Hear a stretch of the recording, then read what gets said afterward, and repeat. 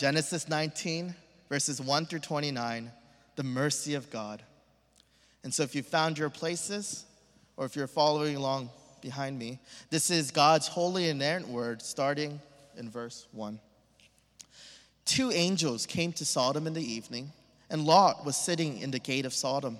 When Lot saw them, he rose to meet them and bowed himself with face to the earth and said, "My lords, please turn aside to your servant's house and spend the night and wash your feet. Then you may rise up early and go on your way." They said, "No, we will spend the night in the town square."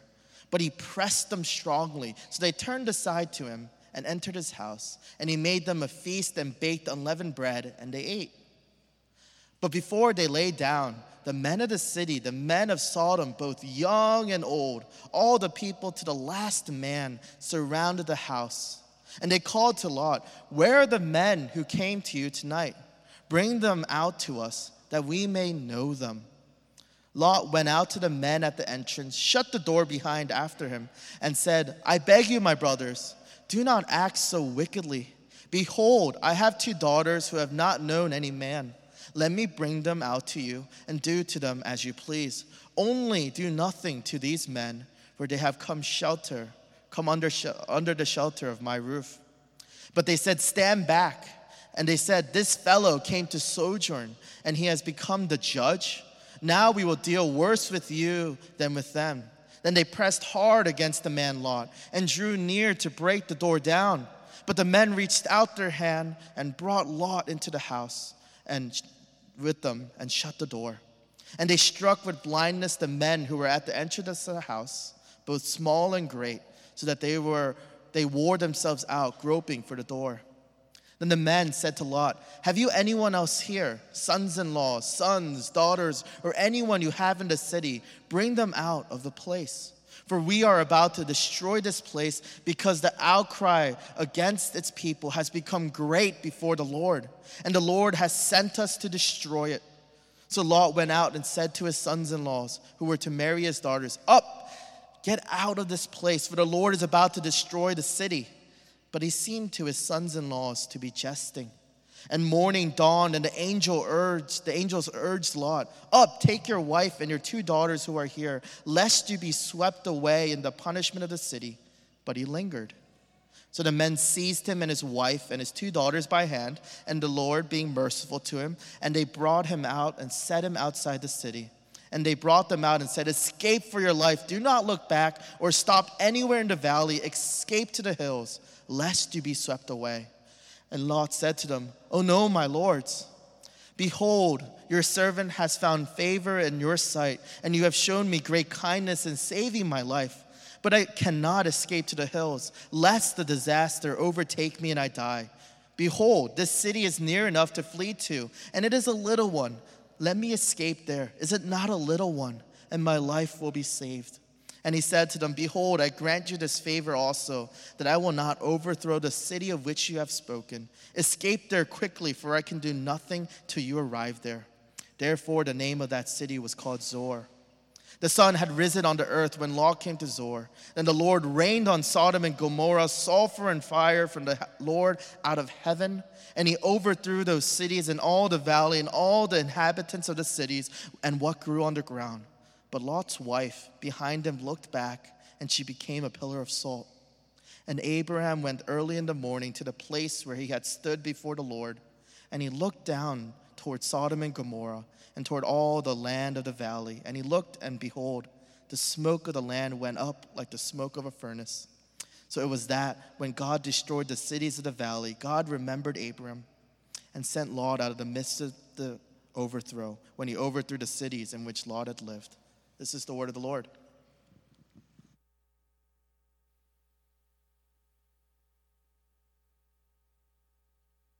Good morning.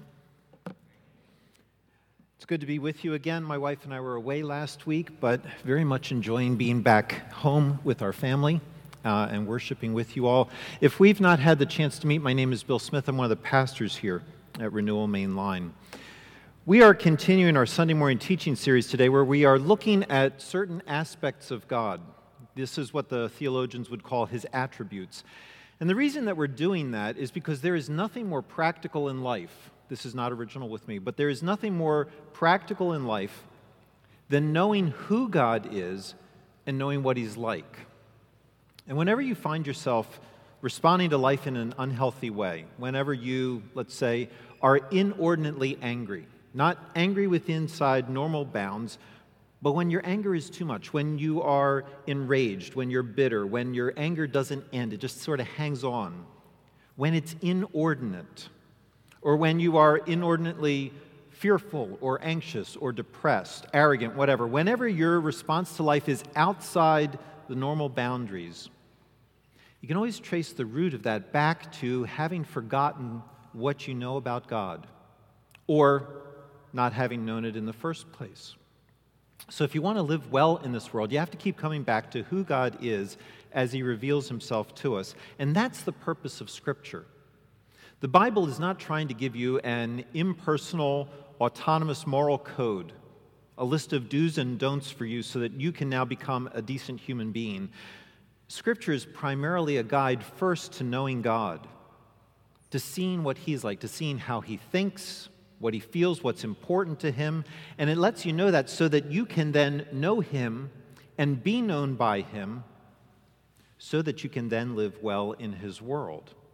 Scripture has an awful lot to say about how to live in this world, but only after you've first connected with the one who made the world. So if you walk away from Scripture and you feel like, it's given you good things to think about, or it's given you a list of things to try doing, but it has not increased your desire to be with God, hasn't drawn you closer to Him, hasn't moved you to rely on Him to do the things that please Him, if you, say, have treated the Scripture like a philosophy textbook, something that you can read, assimilate, without actually having a personal connection, a conversation with the author, then you're missing the point.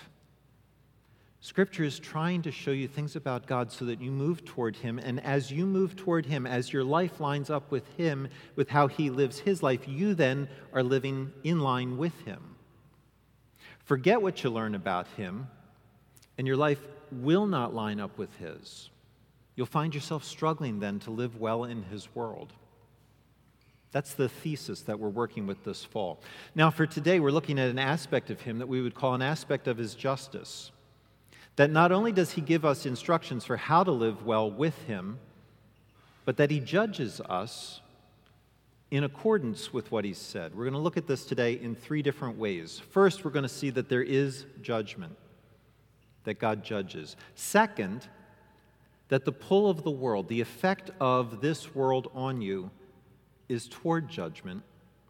And then third, we'll see that there is more than judgment. Three things this morning: that there is judgment, that the pull of the world is toward judgment, and that there's more than judgment. Let's dive in. I want to start, point one, by saying what I am not planning to do. I'm not going to try to defend God. We come to passages like Genesis 19 that talk about God raining down sulfur and fire, overthrowing multiple cities so that nothing is left. And as modern people living in the Philadelphia suburbs, we can tend to cringe. We think about how our friends might read this passage, how they might think it's barbaric, uncivilized, beneath our modern notions of what is right and humane. And then we're afraid they would judge God as barbaric, or at least they would judge this passage. And so with that in the back of our heads, we can tend to feel a little defensive as we come to passages like Genesis 19. Like, it's up to us to apologize for what's here and feel like, maybe somehow we have to defend God to make this a little bit more palatable for modern tastes. I'm not going to do that this morning. God needs no defense for what He chooses to do in His universe. And He certainly does not need a defense from me. All you have to do is read the Gospels and realize that God stands by what He did here. Jesus talks about this event. When He described what it was going to be like when He comes back in the book of Luke 17:28, Jesus reached back into Genesis 19, and He said, likewise, just as it was in the days of Lot, they were eating and drinking, buying and selling, planting and building. But on the day when Lot went out from Sodom, Fire and sulfur rained down from heaven and destroyed them all. So will it be on the day when the Son of Man is revealed. If Jesus, the friend of sinners, who pardoned tax collectors and prostitutes and anyone else who wanted to be forgiven, if Jesus was not afraid to reference God's judgment, you and I can't be either. So I'm not going to apologize for God this morning. If you want to live well in this world, you cannot forget that God judges. You cannot forget that you live in a moral universe determined by His morality, and that there is judgment from Him with respect to His morality. That's what I'm not going to do today. What I do want to do this morning, however, is show that God's judgment is credible, that it's not embarrassing, that at the end of the day you may not like it, it might not fit in with your personal sensibilities, but it's not illogical. God's not driven by some incomprehensible rage. So let me suggest 4 things for you to keep in mind when you come across passages like this in Scripture. And as you read the Bible, you realize there's a lot of them. Let me suggest 4 things. First, you need to realize that everyone has a sense of right and wrong. Everyone's sense is different, but no one believes that anything goes. Everyone has some curb on what you're allowed to do with other people. There are things that you are not allowed to do with impunity. Everybody believes that. Everybody believes that you have to respect people in certain ways, which means that you can't do anything that you want, because some things are just wrong. And I want to stress here that people won't say that they feel something is wrong. For instance, that they feel rape and murder and incest, that those things just feel wrong, that it offends their personal preference of how they would like people to be treated, but they understand that this is merely their feeling about those things. Nobody says that. What they say is that it is wrong. Some things are objectively wrong to do to other people. They might not have a justification for why they think those things are objectively wrong, but everyone believes that there are some things that are just flat out wrong. And everyone has a sense of what has to happen if someone violates another person in any of those wrong ways. In other words, everyone has a sense of justice, a sense that something must be done in order to set right things that are wrong. And again, notice, as you listen to people, it's not that something could be done, but that something has to be done. That there is a moral imperative to get rid of what they see as evil, so that you can move things closer to what they really ought to be. That's the first thing to keep in the back of your mind when you come to these passages, that everyone has a sense of justice, including people who don't like God when He judges on the basis of His sense of justice. Second thing to keep in mind, God's measuring stick is perfection. God judges for every deviation from what is perfect, for every deviation from what would be the perfect way of treating yourself, treating other people, or treating the world that He's made. He judges for every time someone doesn't treat themselves, this world, or someone else with perfect respect, perfect dignity, perfect care, perfect love, perfect justice. He judges for every time that we mistreat a human being, ourselves included, by doing something that is not in that person's absolute best interests. You think, well, why is that? Why every deviation? Think in geometric terms here. What happens when 2 infinite lines cross, when they intersect? What happens is that their endpoints end up infinitely far away from each other. So regardless of how small that angle is between those 2 lines, the endpoints never meet. It's very similar here. Once you're conceived, your soul now lives forever. You're not infinite. You don't own the source of your own life. Your life, however, is a gift to you from God that He doesn't take back. And in that sense, you will live eternally. There's an afterlife for every human being. So if you set yourself on a trajectory that believes you don't have to be exactly in step with where God is in the way that you treat other people, a trajectory that says some deviation from Him is acceptable, then even if that deviation is a little bit out of step, over an eternal amount of time, you will end up somewhere where he isn't. You'll end up infinitely far away from him, creating a world that is infinitely at odds with the one that he creates. Now, since he is the definition of what's truly good, then any deviation, even those that are small, in seed form, will eventually flower into something that's not good. And since God's goal is a purely good universe, as Pastor Nick was saying earlier, one where everyone seeks what is in everyone else's best interests all the time, since that's God's goal, he judges every deviation from goodness that would destroy that goodness. He judges it to remove it, so that only goodness and the right treatment of other beings remains. You have to keep that in mind when you come to these passages. God judges like every moral being does, and he judges according to what is perfect. Third, God delays his judgment. Part of what God thinks is in the best interests of other people is to be patient with us. But it's a patience, I'm going to say this clumsily, it's a patience that is not unlimited. If God were endlessly patient, we would be endlessly away from him, which means that we would be endlessly destructive to others. And so God is not endlessly patient. There's a limit. There is judgment. But judgment is not immediate each and every time we deviate from what he thinks is right and best. If it was immediate, none of us would be here this morning. God believes that a universe populated with human beings, little images of himself, he believes that's what's best. And so he's patient. He holds back his final judgment. And yet, fourth, there are times when his judgment breaks into this world. Times that remind you that because justice is an attribute of God, there is real judgment. God really judges. That's what you see happening in Genesis 19. God has decided not to wait until the day of judgment to judge Sodom and Gomorrah. He told Abraham in chapter 18:20 that the outcry against Sodom and Gomorrah is great, and that their sin is very grave, that people are being mistreated, crying out, and that it's so bad that he has decided to bring a piece of that future judgment into the present moment and eliminate the non-goodness that he sees there. There are a number of times that you see that in Scripture. The plagues that God sent on Egypt, the destruction of the Canaanites, later the destruction of the Amalekites. You see his judgment on nations as a whole. And you also see it on individuals. On Achan, whose greed put the Israelites in danger.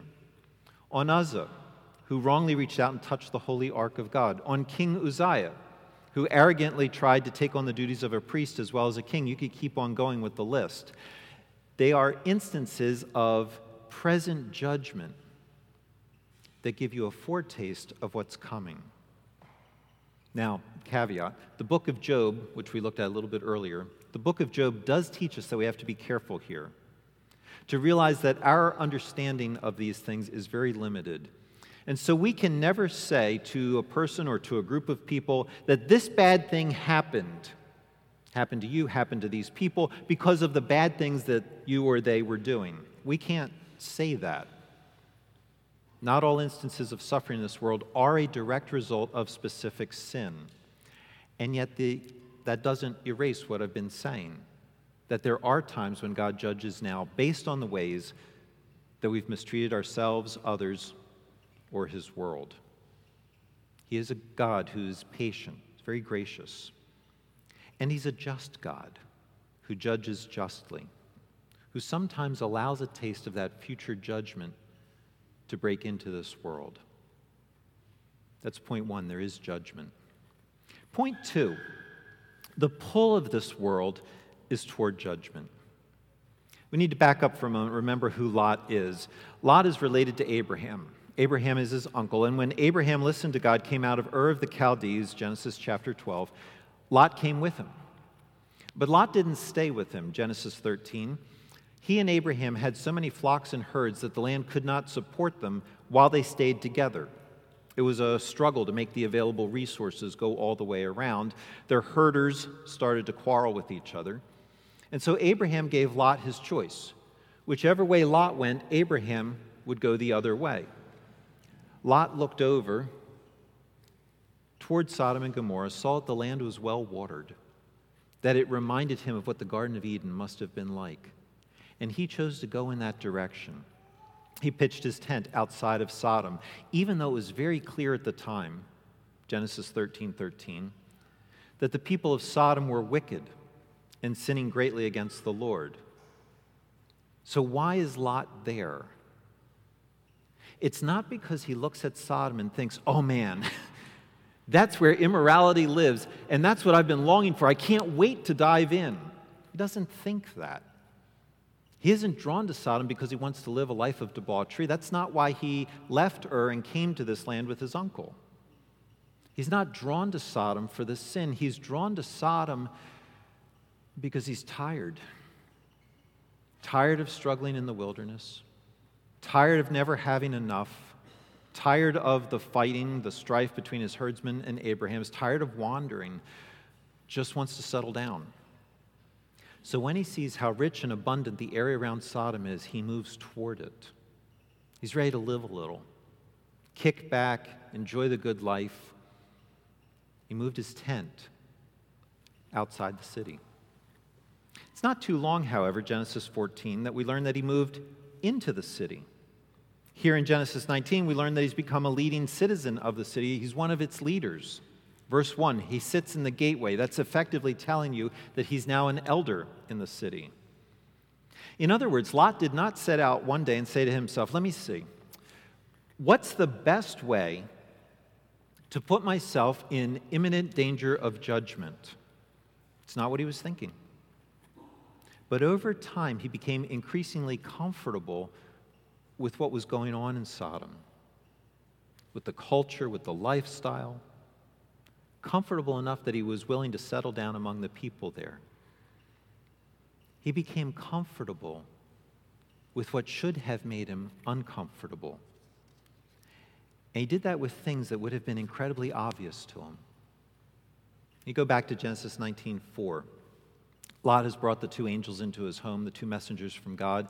And we're told before they lay down, the men of the city, the men of Sodom, both young and old, all the people, to the last man, surrounded the house.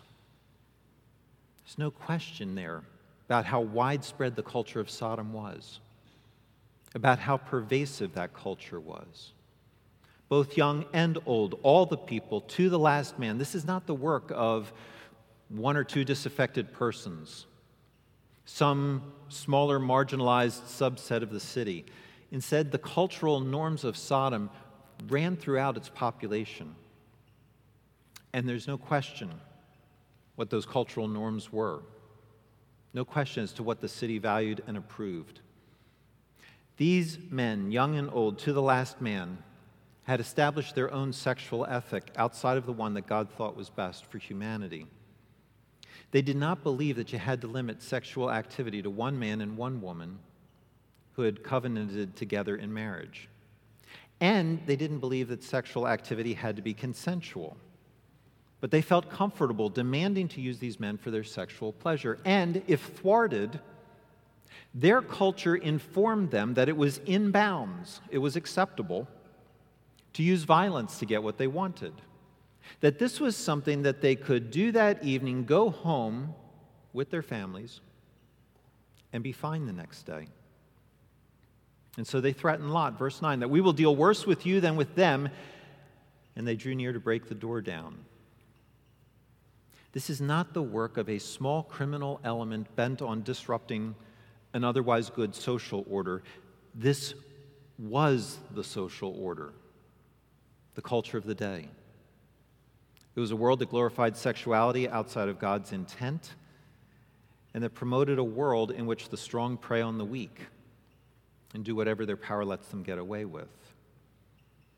This was a culture that did not line up with God and the way that He lives His life, or with the way that He commands images of His to live theirs. Now, with as ugly as all this is, and with as pervasive as it is, do you really think that this is the first time that this is coming to Lot's attention? That up to this moment, he had no idea that the culture of his city was shot through with these values. Does it make sense to think that he could rise to a position of prominence sitting in the gateway without knowing what the town was like? You realize, of course not. But that means then that his progression toward the city was not merely geographical, it was not merely external. His progression was also internal. He went from living in the tents of the righteous to being at home among the wicked. It's a progression that doesn't happen overnight, right? There's a way of making peace with your conscience, a way of putting your discomfort, your moral scruples to sleep, a way of becoming deaf and blind to what's going on all around you so that what? So that you can be where you are, so that you can be where you want to be, doing what you want to do. There's a way of compromising with the world as it moves further and further away from the life that God lives. And when you forget that God does judge, sometimes now, definitely in the future, when you forget that, then compromise with this world makes sense, because it leads to giving you an easier, what you think is an easier or a better life. Lot made enough peace with his own conscience to live at peace among people whose way of life made war on God and made war on how God tells us to live with each other. The people living in Sodom had one worldview, one way of treating themselves and others. God has another. And when the two strangers, the angels, show up in town, those two worldviews are about to collide. But because of the decisions that Lot has made, he's left with no good way to respond when that happens. He can't do what the townspeople ask him to do, sacrifice the angels to save himself. That is not how God lives. It would not be in the angels' best interest. Lot can't do that. So then what? He offers them his daughters? How is that any better? It's not. The worst part about this, he has no good way to respond. The worst part is that he's created this problem for himself. He was drawn away by his own desires to compromise with the culture around him, and now he's stuck. He can't give in to the city's demands. It puts him in a physically dangerous bind. He compromises even more to try to get himself out of it. By making peace with his conscience, he's lost his ability to respond well to a world that has set itself against God and against his ways of living. And as you read the rest of Scripture, you realize this is always a challenge for God's people. It's a challenge for you and for me. Because whether you read the Old Testament or the New, you realize that God's people are constantly tempted to drift away from God. It's constantly tempted to add angles of deviation from his lifeline to ours. We're tempted to be pulled away by our own desires to assimilate, to make peace with whatever the surrounding culture values. So whether you read the history of the judges, the kings, the prophets, the New Testament church, you find that there's this constant tug that God's people feel to move closer and closer to whatever their societal culture values. And that pull toward believing what the world believes, approving what the world approves, is just part of our normal life as God's people. It's what you and I need to expect. Jesus in John 17 was very clear. He's praying to God for his disciples. Verse 15, he says, "I do not ask that you take them out of the world, but that you keep them from the evil one. They are not of the world, just as I am not of the world." See, God's plan has always been that his people would be left in the world, but that we would not be of the world, that we would live here among the rest of the world's population, but that we would not embrace the values that are out of line with how God calls us to live.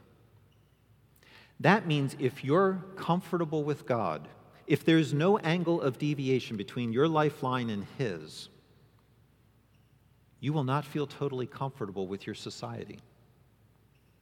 You won't feel totally comfortable with any human society. The reverse is also true. If you are at home here, if you feel comfortable among people who don't love and honor the Lord, you will not feel comfortable when you read Scripture and you hear what God has to say or with how he calls us to live. And so the temptation is always there, lifelong, for you and me to compromise. The only difference between us and Lot is that we don't have to go anywhere to encounter it.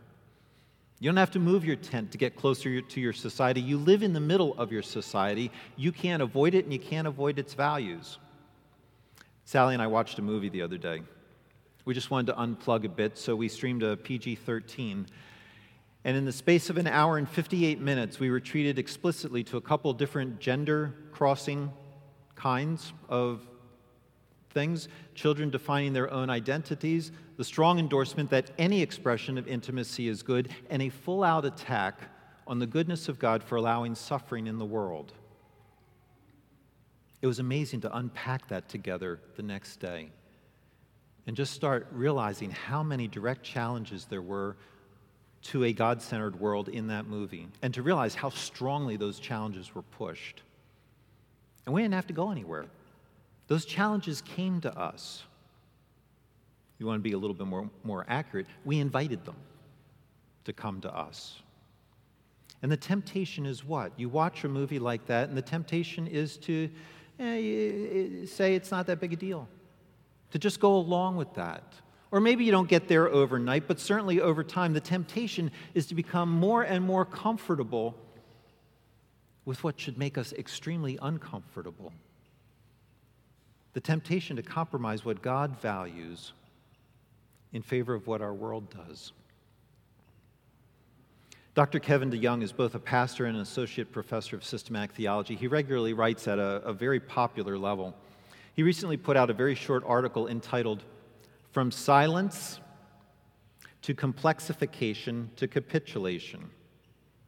From silence to complexification to capitulation, where he outlines the process by which compromise takes place.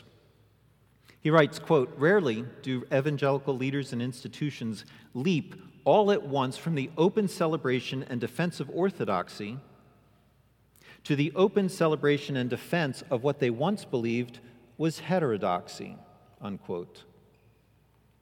What is he saying there? He's saying the same thing that we see with Lot, that God's people don't jump from one position to another, from one set of beliefs to the opposite set of beliefs, from one worldview to another. Rather, as DeYoung puts it, they move by a series of steps. And he lists out a number. I'll give you just several. At first, he says there's silence. Where you used to believe and talk about something as being openly wrong, when you start the slide toward compromise, you just stop talking about it altogether. You don't promote the wrong yet, but you stop openly acknowledging it. You act as if it doesn't exist. You start with silence. Later, however, you shift your focus. You actively talk and focus your energy onto something else that allows you to downplay this other issue as being less important. And so you're able to think, well, it's relatively minor in the face of this more important issue. Really something that's not worth discussing, because this other thing that is so much more important is just sucking up, absorbing all the oxygen in the room. At some point, however, that strategy is not enough, because as you read Scripture, you still come face to face with what God believes, that the issue is still wrong. And so then you have to start prioritizing parts of Scripture over others. You argue for some sections of Scripture as being culturally out of date. They're no longer relevant, or they're no longer as relevant as other parts of Scripture. And so you don't use Scripture to interpret Scripture. Instead, you use Scripture to fight Scripture so that you can cut out some passages that otherwise are really super clear. And then toward the end of the process, you jettison Scripture altogether, at least on this issue. As DeYoung puts it, quote, "The public debate at this point is not really about Scripture. The discussion is focused on friends we know, people we've talked to. We often hear of how traumatized, to the point of possible self-harm, people are in our midst, and how the Orthodox position and Orthodox churches are to blame," unquote. I think that's incredibly insightful, at least in my experience in talking with people. It's not that they're really confused about what Scripture says, but the source of authority shifts from what our God thinks to what our friends and our relatives think. And those thoughts, those beliefs, those experiences outweigh for us God's thoughts and beliefs and experiences. And so we listen to those stories. We retell those stories as reasons for why we relegate Scripture to a lower position, a place where we can discount it and the God who gave it to us. Now, DeYoung here is writing specifically about a slide that a number of evangelical individuals and institutions have made with respect to the LGBTQ plus issues. But I think his analysis, his steps that people make as they compromise, are applicable to many more issues than just this one.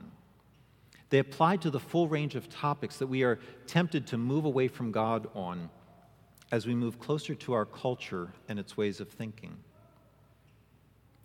If you walk that road, if you stay silent about things that God says are wrong because our society doesn't want to hear that, if you shift your focus to things that our world is happy to hear about, if you cut out parts of Scripture that you find uncomfortable, and then if you eliminate Scripture altogether in favor of personal stories, if you walk that road, you'll end up with Lot sitting in the gateway of Sodom, and you'll have no way to respond when you need to. And when the worldviews clash, you'll be overwhelmed. Lot's a man who knows what that's like. He put himself and his family in physical danger, lost all of his possessions. He had so many flocks and herds they competed with Abraham's. Now he has nothing. His wife lost her life, verse 26. She joins the cities in their judgment because she can't stand the thought of leaving them. His daughters lost their morality. We didn't read the next passage, verses 30 to 38. But they end up all alone with Lot, with no other men around, so they decide to get him drunk and sleep with him so that he fathers his own grandchildren. Lot took his family to live in Sodom, and Sodom ended up living in his family. And this man has made absolutely no positive impact on his world. No one listens to him. Not the townspeople, not his sons-in-law. He leaves no positive legacy anywhere because he gave in one small step at a time, because it was easier than holding on to God and his ways. That means if you want to stay faithful to God, if you want to avoid this kind of compromise while you live in this world, you can't just drift along with your culture. You can't let yourself become comfortable living here. Instead, you have to work. You have to know what God says. You have to understand why he says it. You have to hold on to him when he says it. And that's not going to come easily. You're going to have to study Scripture personally. You're going to have to study it a lot. You're going to have to surround yourself with a community that actively wrestles through Scripture, a community that takes it seriously, a community that wants to know God and wants to know what is it that matters to him. You're going to need friends who care about you and about how you're engaging the larger world. That means it matters who you're spending time listening to, who you are allowing to impact you, who you're being taught by. If you drink in more news than Scripture, more social and political commentary than Scripture, more entertainment than Scripture, then you should not be surprised when you're suddenly hit by a moral quandary that you don't feel equipped to deal with. Let me talk for a moment to parents, to moms and dads specifically. In the same way, who your kids listen to matters. The school that you send them to matters. What their teachers teach them matters. Who their friends are matters. I know I'm stepping on toes here, but what we're talking about is too important not to. It matters. For your children's sake, it matters. You cannot send your kids to daycare or to a school that's invested in the world's values for 20, 30, 40 hours a week, involve your kids in multiple extracurricular activities, and then drive them to excel and advance in our society by playing by its rules, and then hope that an hour on Sunday, a couple of church events a month, is going to offset all that other training. It can't. If you're not invested in helping your children see and understand who God is, to see and understand the world as he sees it, if that's not something that you as their parents are intentionally doing at home, you shouldn't be too surprised when your kids act and sound more like the world than you're really comfortable with. Because point two, the pull of the world is away from God and toward judgment. Forget that, and you will compromise, both for yourself and for those around you. But point three, there's more than judgment.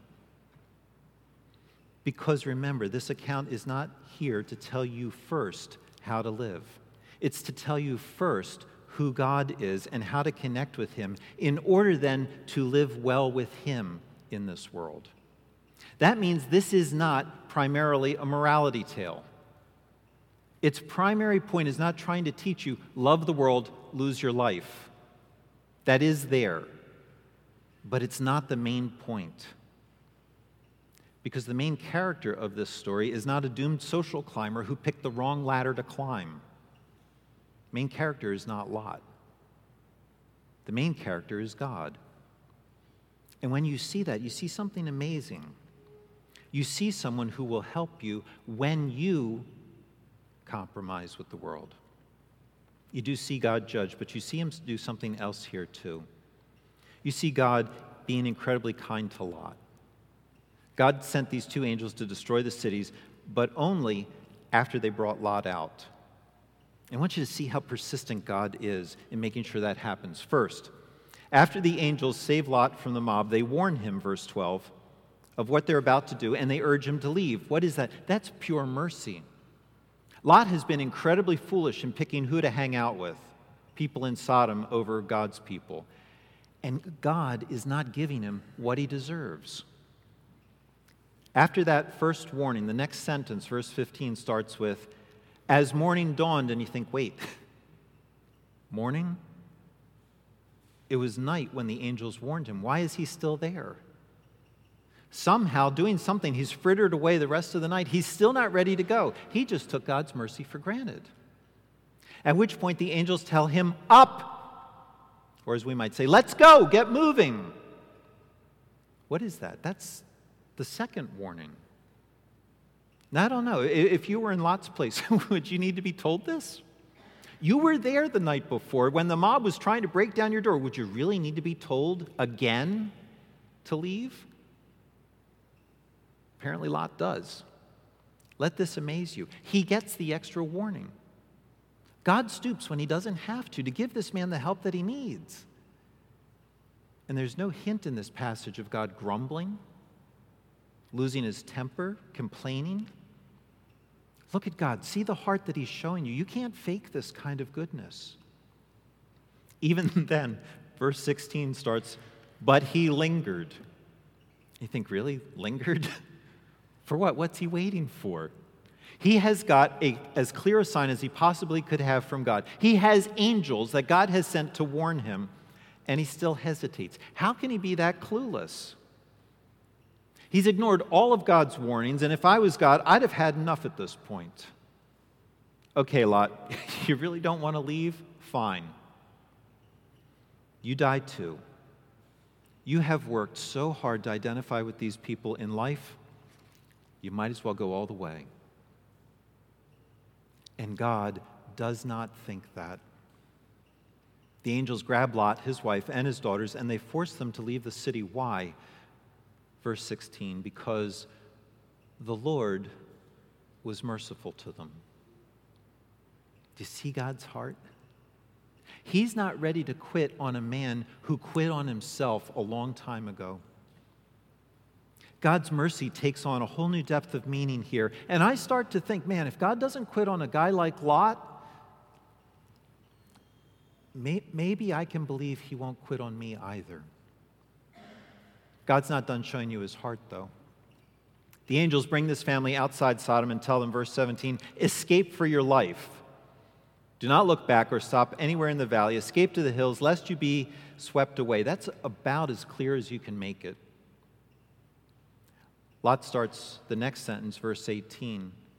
Oh no, my lords. And you think, here's a guy who really just doesn't get it. Behold, your servant has found favor in your sight. You've shown me great kindness in saving my life. No kidding. But I cannot escape to the hills, lest the disaster overtake me and I die. Behold, this city is near enough to flee to. It's a little one. Let me escape there. Is it not a little one? And my life will be saved. Even as Lot is ordered to run for his life, he's still trying to drag his feet. He's trying to make bargains. The sovereign Lord of the universe has decided to wipe out a small spot on a wayward planet that disgusts him, and Lot thinks he can negotiate. Hey, God, so far I've screwed up everything I've done in my life. None of it has panned out. But I have this new idea that I know is way better than yours. Let God's response blow you away. Verse 21. Behold, I grant you this favor also. This is not a story about a doomed social climber. It's a rich story of a wonderful God. Not only does he put up with stubborn people, he bends low and he cares for them, even when they've done their absolute best to ruin their lives. There are consequences for what Lot's done, but there is so much more here. There's a God who doesn't mock him, doesn't laugh, doesn't use Lot's failings to make himself feel bigger. God's faithfulness is shot through with compassion. Why does God tell you stories like this? He tells you stories about people who don't see what is best for themselves or their families, people like you and me. And in telling you about them, he tells you way more about himself. People make life hard on God. They doubt him, they ignore him, they disobey, they compromise, they put themselves, they put their families in jeopardy. And God responds by using his power and his might on their behalf. He's kind to the undeserving. And yet when I come to the end of this chapter, there's still a question that hangs out there for me. How do I know that he'll be kind to me? Yes, he rescued Lot, but how do I know he'll rescue me? You go back to verse 29. God remembered Abraham and sent Lot out of the midst of the overthrow when he overthrew the cities in which Lot had lived. Chapter 19 tells you that there is judgment, but it's judgment that is understood within the context of chapter 18. In chapter 18, Abraham intercedes for the wicked. He sees everything that Sodom and Gomorrah deserve, everything that warrants judgment. And he cries for mercy anyway. And God remembers Abraham. God remembers who Lot is related to, and he pardons Lot on the basis of a connection with his righteous uncle who intercedes for wicked people. You have a far, far better mediator than that, one who you are now connected to, one who calls you brother, sister, welcomes you into the family of God. You have a mediator who didn't stay outside the city, but he entered into your world. He came and he lived here where you live. Tempted in every way you are, that's what Scripture tells us. He faced all the temptations to compromise that you and I do, to pull his lifeline away from God. And Jesus never deviated once, never compromised once. He's the one person who could have escaped God's judgment, who should never have had to face it. He should have left the city before the fire fell on it. Should have left you and me to face the judgment that we deserve. And he didn't. Why? Because he obeyed God even in this. He refused to separate himself from God. God called him to obey by laying his life down for his friends, to make atonement for us. And Jesus did that so that he could take you and me by the hand and lead us out of the destruction before it happens. How do you know that he did that for you? Because he made a promise, John 6:37, that whoever comes to me, I will never cast out. For I have come down from heaven not to do my own will, but the will of him who sent me. And this is the will of him who sent me, that I should lose nothing of all that he has given me, but raise it up for the last day. It's that simple. How do you know that he will be kind to you like this and not leave you to what you deserve? Come to him. Come to him, and he promises that he won't cast you out. He won't lose you. He won't let go of your hand until he's raised you up with him. Lord Jesus, open our eyes and open our hearts to see what is really true. That you are a God who judges righteously, deservedly, but that you are a God whose mercy goes even further, and that you are willing to face your own judgment for us to rescue us. Lord, let that stir us to love you back with just a fraction of the love that you have for us. Move that in us, Lord, so that even now as we sing to you, Lord, that we do that with glad and grateful hearts. In Jesus' name, amen.